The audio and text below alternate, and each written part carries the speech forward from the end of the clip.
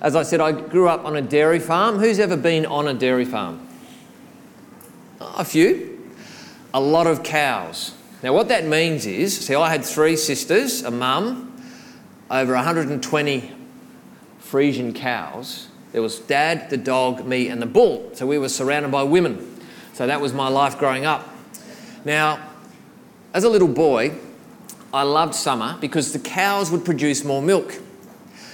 And when the cows were milked, the milk would end up in this really big stainless tank, like half the size of this room.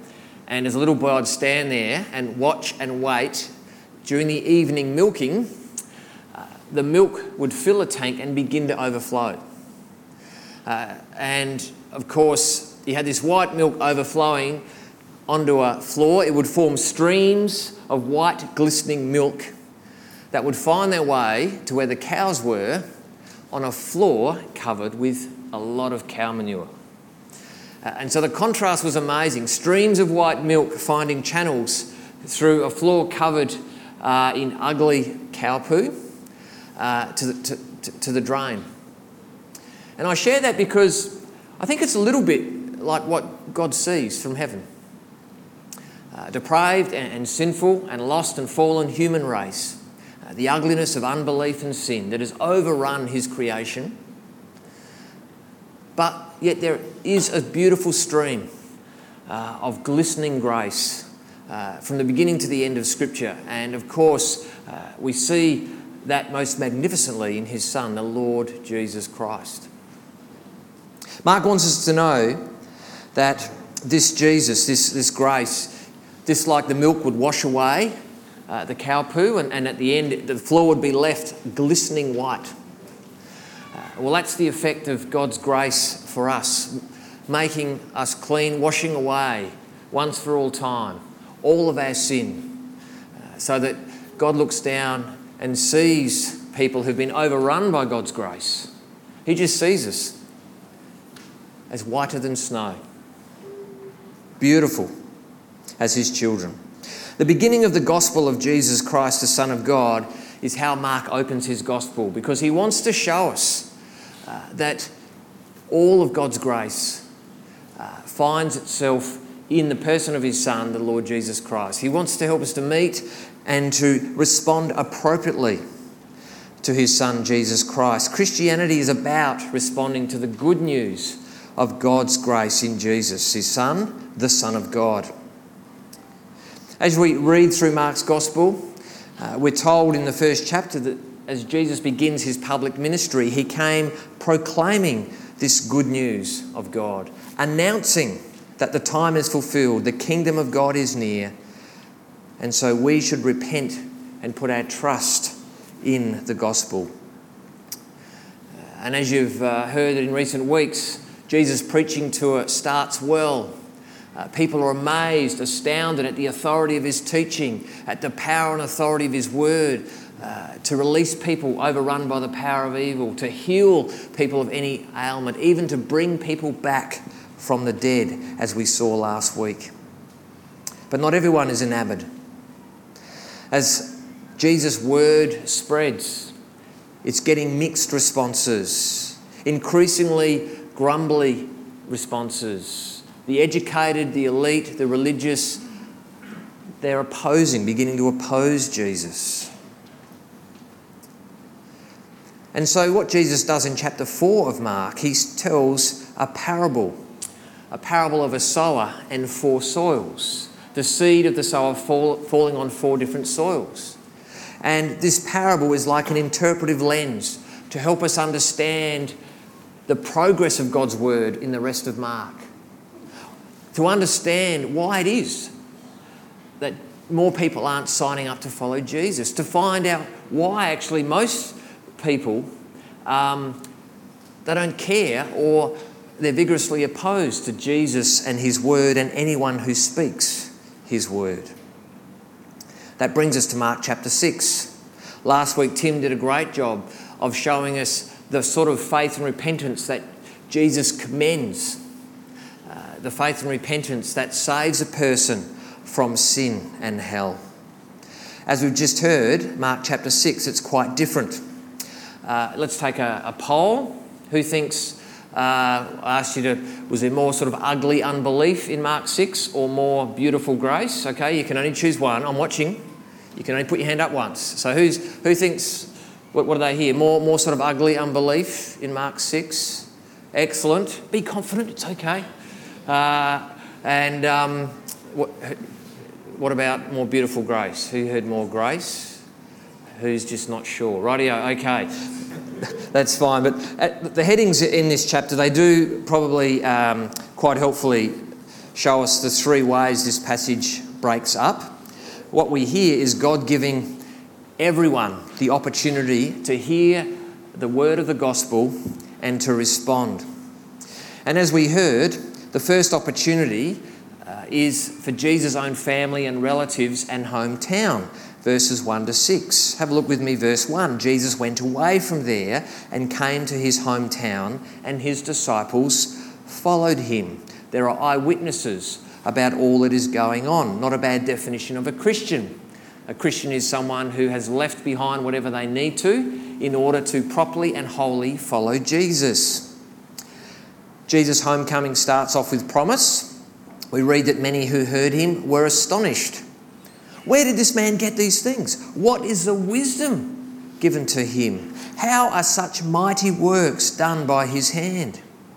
Now, if there are any here who are exploring the truth of Jesus, like I did as a 25-year-old, if you're still trying to work things out about Jesus, these three questions are not a bad place to start. I mean, where did Jesus get his godlike authority and power from? What does it mean that the world has never before heard someone teach with such wisdom and authority? And how on earth did Jesus do so many miracles? The Apostle John says it would fill up the biggest library in the world. The answer to these questions for people in Jesus' hometown, and of course people here this morning and in our hometowns, those answers are always to be found in the Bible. The first part of the Bible, the Jewish scriptures, are sprinkled with hundreds and hundreds of prophetic promises about the sorts of things that God's people, and in fact anyone who bothers to look, should be on the lookout for when God's Saviour King arrived. It's why in Luke's account of this same passage, when Jesus came home, he also records one of those passages from Isaiah chapter 61 that Jesus taught on. The Spirit of the Lord is upon me because he has appointed me to proclaim good news to the poor. After Jesus opened up that passage, we're told that he sat down and said, "Today, this scripture is fulfilled in me."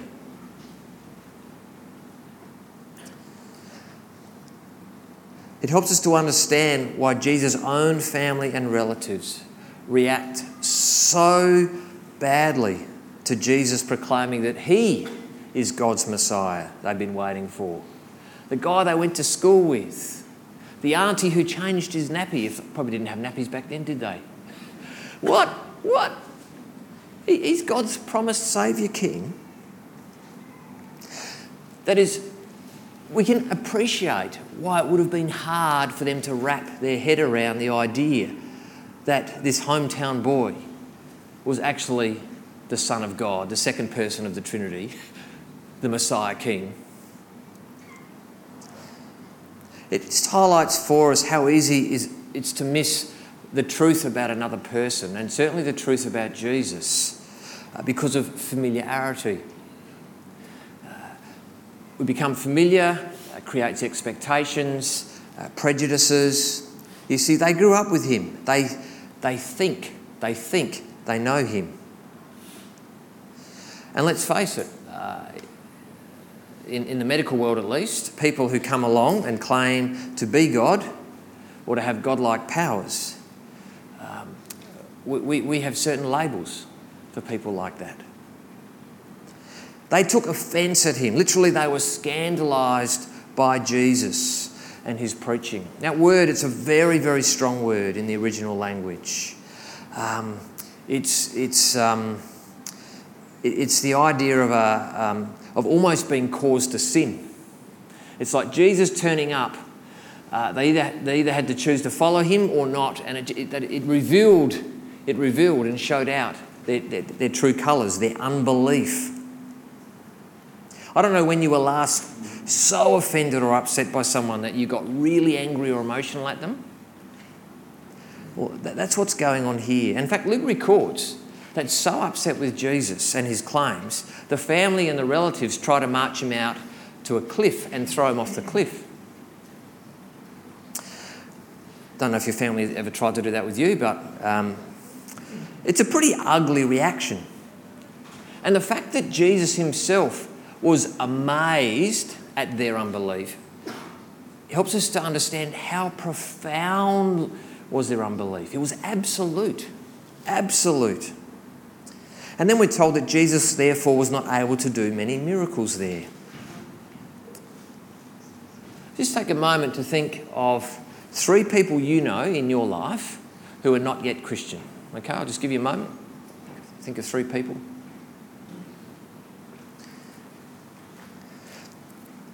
Everyone's got 3, you might have more. I wonder how many of them are family members or relatives. It's hard with family, isn't it? So what has been your family, your relatives, what's been their reaction to you becoming a Christian or living as a Christian? Someone who comes to church. One sort of freshly minted brother-in-law some years ago, he told me early on in our relationship, he said, look, I'm an atheist and I believe in history, and please don't ever try and talk to me about God or religion. So it's been pretty hard to talk to him. Another brother-in-law asked Geeta and I to please stop inviting him and his family to Christmas carols and to any church-related event.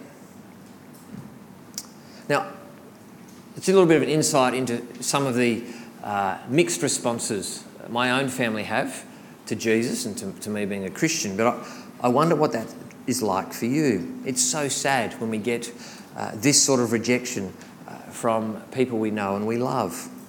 We long for God to save them. Who knows how many more opportunities God will give them to respond to Jesus and to be saved. But it raises a question.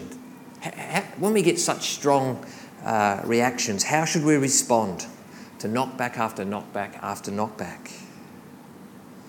How do you respond when you keep inviting people to come to the Christianity Explored that is starting this week, or to come to church or a Christian event here?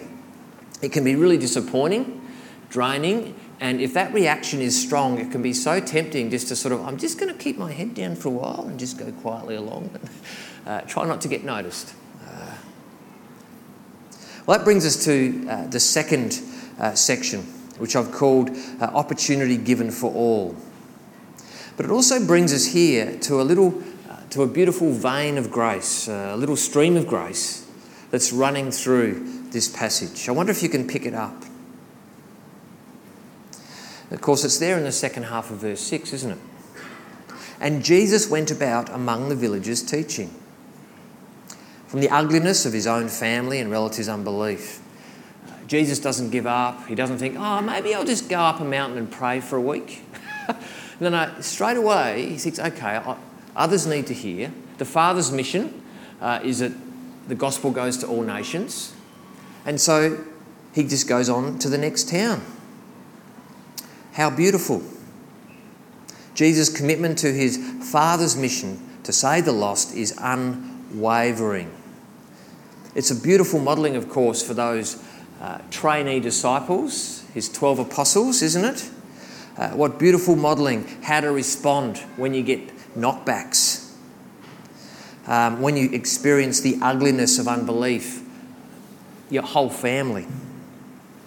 How wise of Jesus then that he decides at this point for his 12 trainee apostles to send them out to have a go in twos.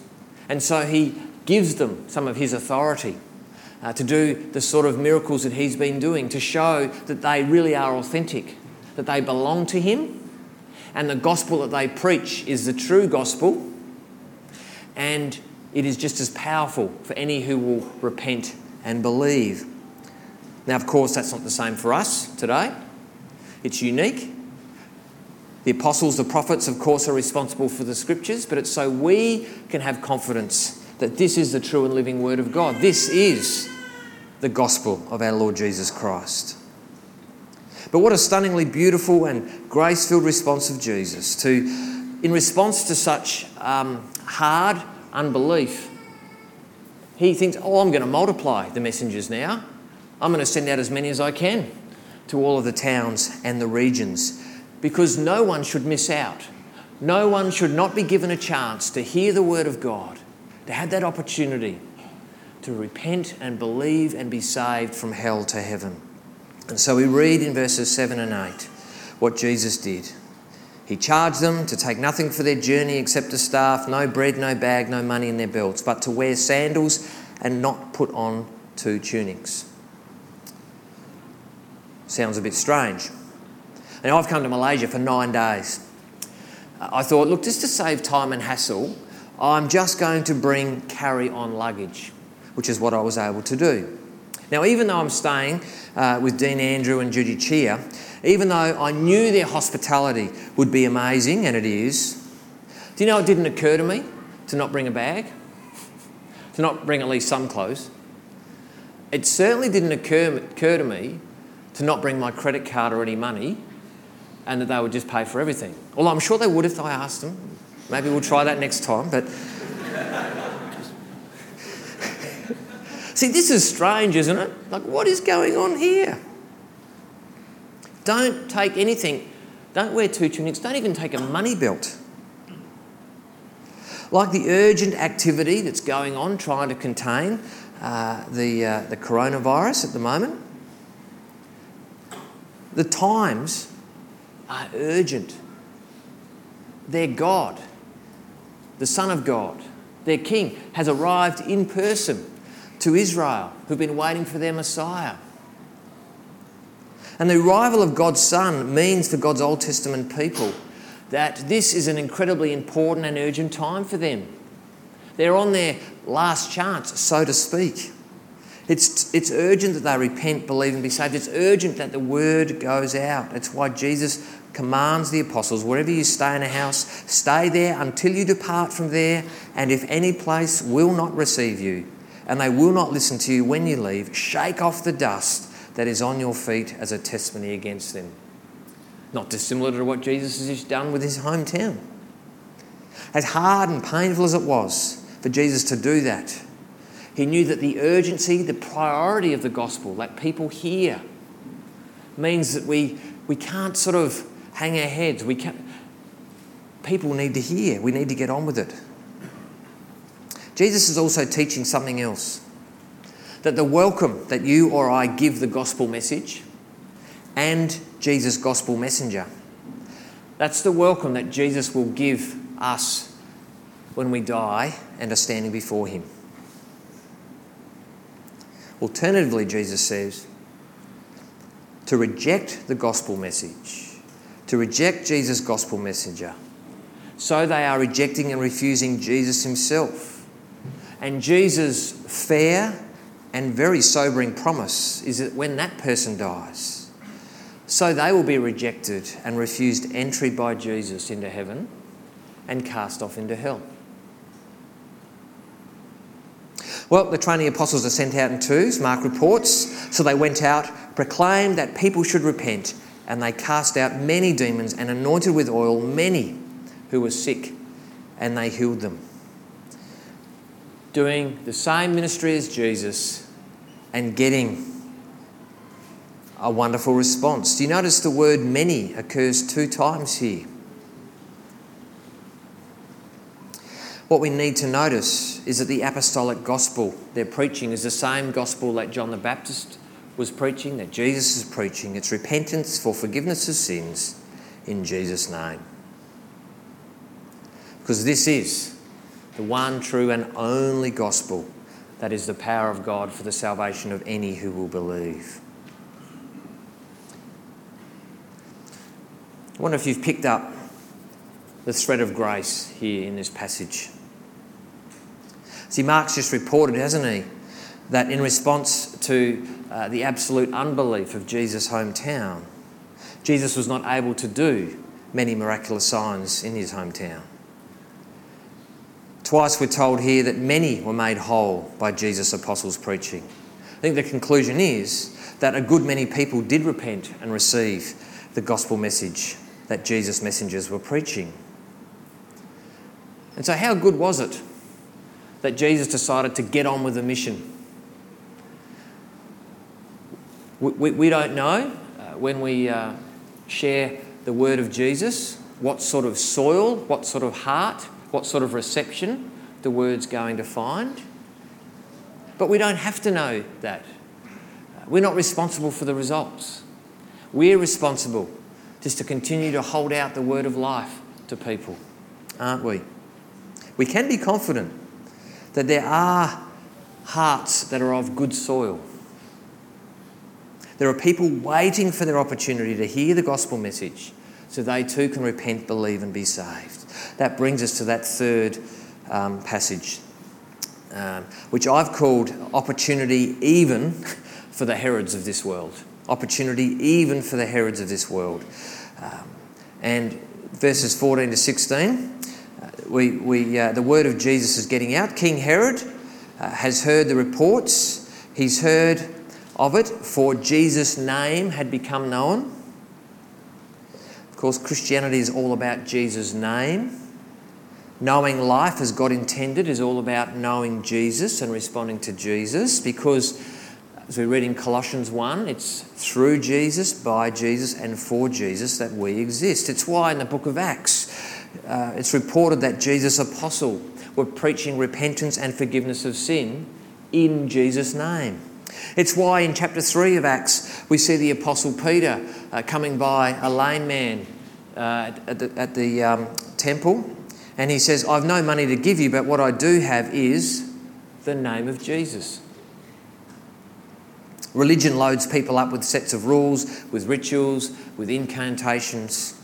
Christianity is God giving humanity a life-transforming relationship in the name of Jesus. Not works, but through faith, through believing in Jesus' name. See, the message of Christianity is not try harder, but turn and trust in Jesus' name and his word for your life. And so what an opportunity for Rome's provincial king to be saved, because he's heard the name Jesus. This is Herod's opportunity. More than this, opinion about who this Jesus of Nazareth might be, it's trending. Quite popular is the idea that he's John the Baptist, whom I beheaded, has been raised. But how did John the Baptist lose his head? And so we come to the ugly, beautiful record of John's death at Herod's hand. Part 1, verses 17 to 20, is Herod's opportunity given. We read that, for it was Herod who had sent and seized John and bound him in prison for the sake of Herodias, his brother Philip's wife, because he had married her. Now, I think in this part of the chapter, the ugliness, the horribleness of sin, it's quite profound and plentiful, isn't it? The sexual immorality of Herod's day, it's familiar, certainly to my streets and suburbs in Australia. I'm not sure over here. Herodias has divorced Herod's brother Philip to marry Herod. John's been proclaiming the truth of the word to Herod. He's been calling him out, saying, this is unlawful, this is unlawful. Every time John's had the opportunity, he's been speaking the truth of God's word into Herod's life. And Herodias, she's not happy. I don't know if your name is, if you've ever been trolled on social media or anything like that's ever happened. It is not nice. See, John this is the truth of God's word. This is sinful. And so Herodias has a murderous grudge against John the Baptist. Herodias knows if you kill the messenger of God, so God's word is killed off with it. But Herodias has a problem, the seed of God's word. It's found some soil in Herod's heart. We don't know whether it's a good soil yet, but it's germinating, that's for sure, because Herod seems convinced that John is a holy man, that he's of God. He fears John, and therefore he's keeping him safe from Herodias. He won't let her put him to death. In fact, we're told Herod's glad to invite John in regularly. He's glad to hear the word, we're told. So there's a beautiful thread of grace here. Even though it might cost him his life, John the Baptist, he just courageously keeps speaking the truth of God's word to Herod in Herod's court. He doesn't care who's around, because that's his job. Because he knows actually that's Herod's only hope to save his soul. And it's actually the best hope for John to be released as well. But so he unswervingly keeps holding out the truth of God's word, even though it's putting his life at risk. I mean, it's why he's ended up in prison in the first place. But here we have, through ugly, horrible circumstances, John's in prison. But it's a glimpse into the love of God for both the rural and the royal. Even the most horriblest of kings, Herod wasn't a nice man. But here is God, through John, giving him his opportunity. That brings us, of course, to the next scene in this passage, which is Herodias' opportunity, verses 21 to 25. An opportunity came when Herod on his birthday gave a banquet for his nobles and military commanders and the leading men of Galilee. For when Herodias' daughter came in and danced, she pleased Herod and his guests. And the king said to the girl, "Ask me for whatever you wish, I'll give it to you." And he vowed to her, "Whatever you ask me, I will give you, up to half of my kingdom." She went out, said to her mother, "For what should I ask you?" And she said, "The head of John the Baptist." Not half the kingdom, the head of John the Baptist. See, like a viper waiting to pounce, so the opportune time for Herodias to kill John finally presented itself. She'd heard the public vow that her husband had made in front of his guests. "Whatever you ask me, I will give you." Checkmate. Herodias knows how vain Herod is. She's certain that her man will not stand up for this man of God. That he'll actually he's not about to lose face in front of his nobles and leading men.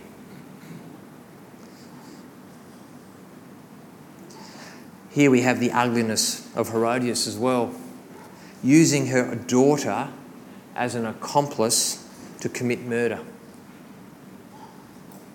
It's pretty ugly what's going on here. And she came in immediately with haste to the king and asked, "Say, I want you to give me at once the head of John the Baptist on a platter." And so the passage finishes with Herod, his opportunity that he rejects. It's crunch time. Whose name and reputation will he care most about? The king was exceedingly sorry, but because of his oaths and his guests, he did not want to break his word to her. See? We all know what's going on here. How sad that the word of God only found shallow soil in Herod's heart. Yes, joy, initial joy in hearing it, but with the scorching sun, him having to actually swallow his pride, be humiliated in front of people. No, that's too much of a cost for me. I'm not gonna keep John safe anymore. So the cost of Herod keeping his own reputation intact is the death of John the Baptist. He's exceedingly sorry, he's remorseful. But you and I both know, in any relationship, just being sorry is not enough to really change anything. Being remorseful about something you've done without true repentance and a determination to turn away from that behaviour to a more appropriate behaviour, we know that doesn't actually change anything in a relationship. Saying sorry, remorse without repentance, it's meaningless. And so it is with God. Here is sadly Herod missing his opportunity to repent and to be saved. Well, just as we a few thoughts as we finish up in terms of what we can take away. As I said, I called today Ugly Beautiful, the ugliness of unbelief, but the beautiful grace of God in an unbelieving world. And there's plenty of ugly. There's so much lie and deceit going on here. And of course, that all finds its culmination as all the characters in Mark's Gospel buy into the lies of this world, and Jesus is alone on trial and alone hanging on his cross for the sins of the world. God's truth man in a world of lie and unbelief. God's faithful man in a world full of unbelieving people. We've heard that our human tendency will always be to try to familiarise Jesus, to bring Jesus down to our size, a Jesus who's perhaps more aligned to our material desires and worldly dreams, a more familiar Jesus who's not quite so uncomfortable and disruptive to live with. Jesus in his own hometown reminded why we need to be daily living the truth of God's word. Because we need to keep being rescued into the truth of Jesus, of his awesomeness, his divinity, his holiness. He's the judge of the universe before whom every human being will stand, but he's also the judge who died to save those who will come to him. Even more ugly, we've just heard, it's just the power of sin and evil left unchecked that murders God's messengers. The ugliness of sexual immorality. And of course, that's been the downfall of many greats in the Bible. King David with Bathsheba and Uriah's murder do come to mind.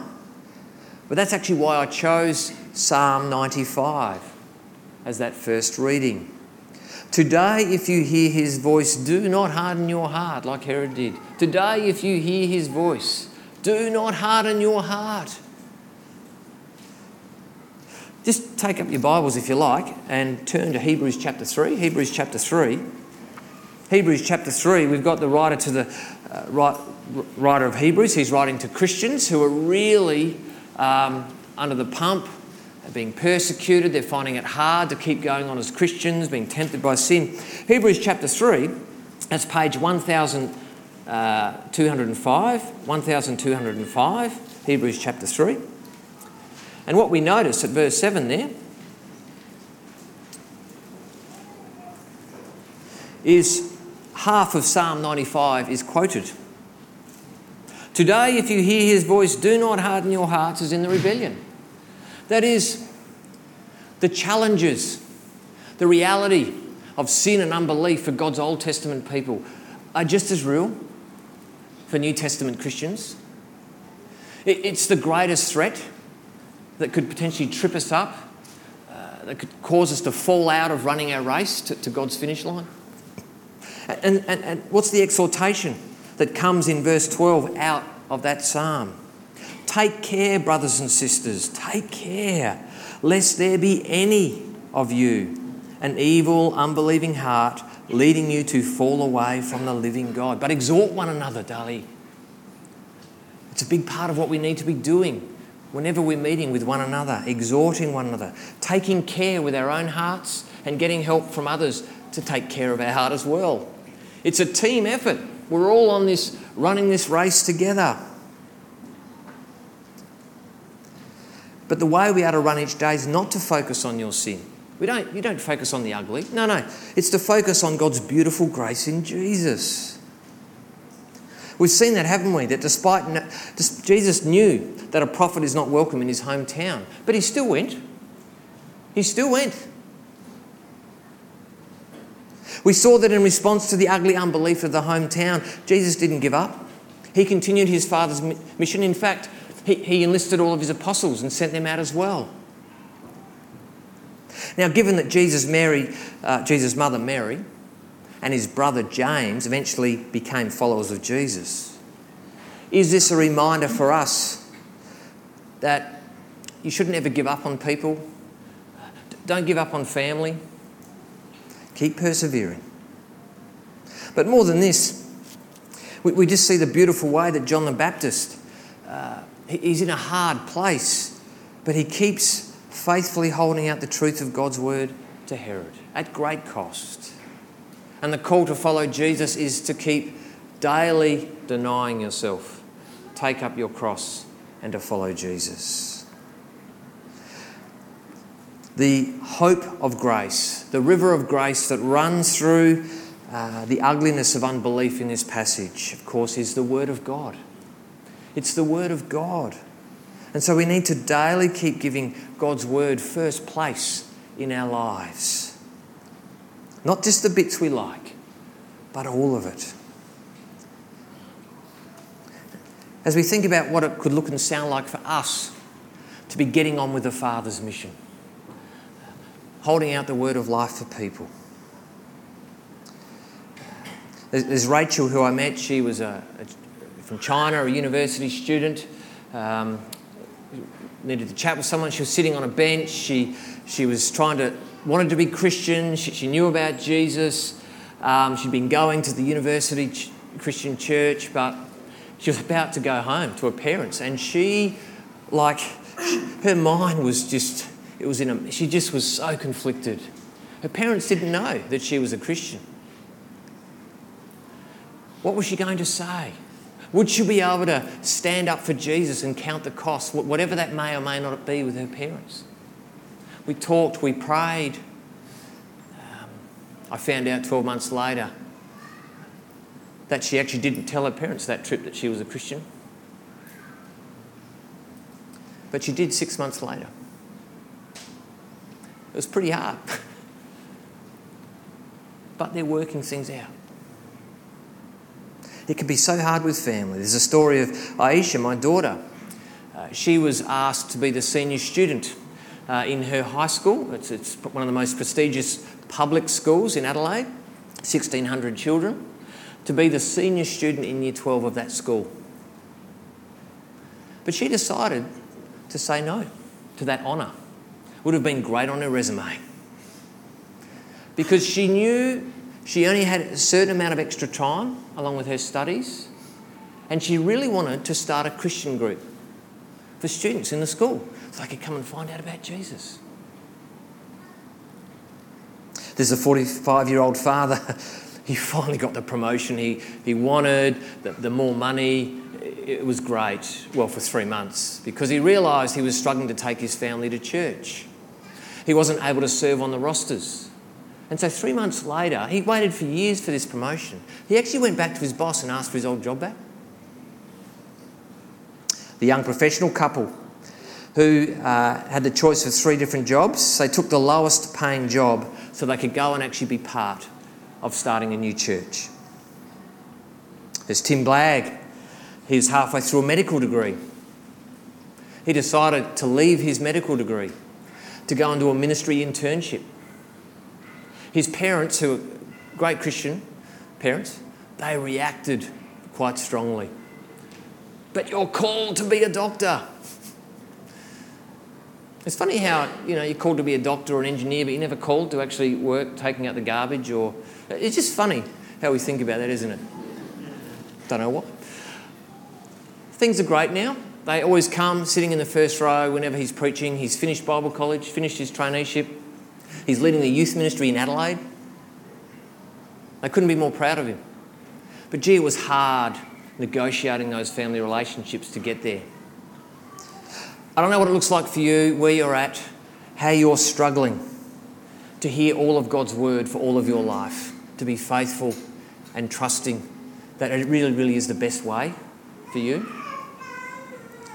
This passage reminds us that whatever's going on, however hard it gets, God's grace, that river of grace, it's always sufficient to bring you home safely and into your Saviour's arms.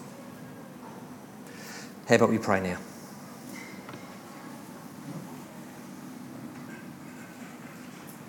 Loving Father, we praise and thank you for just, I guess it's firstly the reminder about us, that we only can be saved by your grace. And so we thank you for your grace that has saved us. But please will you continue to teach us your grace, that we might turn away and flee from sin and be trained for righteousness and made wise for salvation continually in your Son. Help us, we pray, to continue to honour your word always, to never be ashamed of you and your word in our lives. We pray that you would help us to run this race together for our salvation and your glory and the salvation of the nations. In Jesus' name we pray. Amen.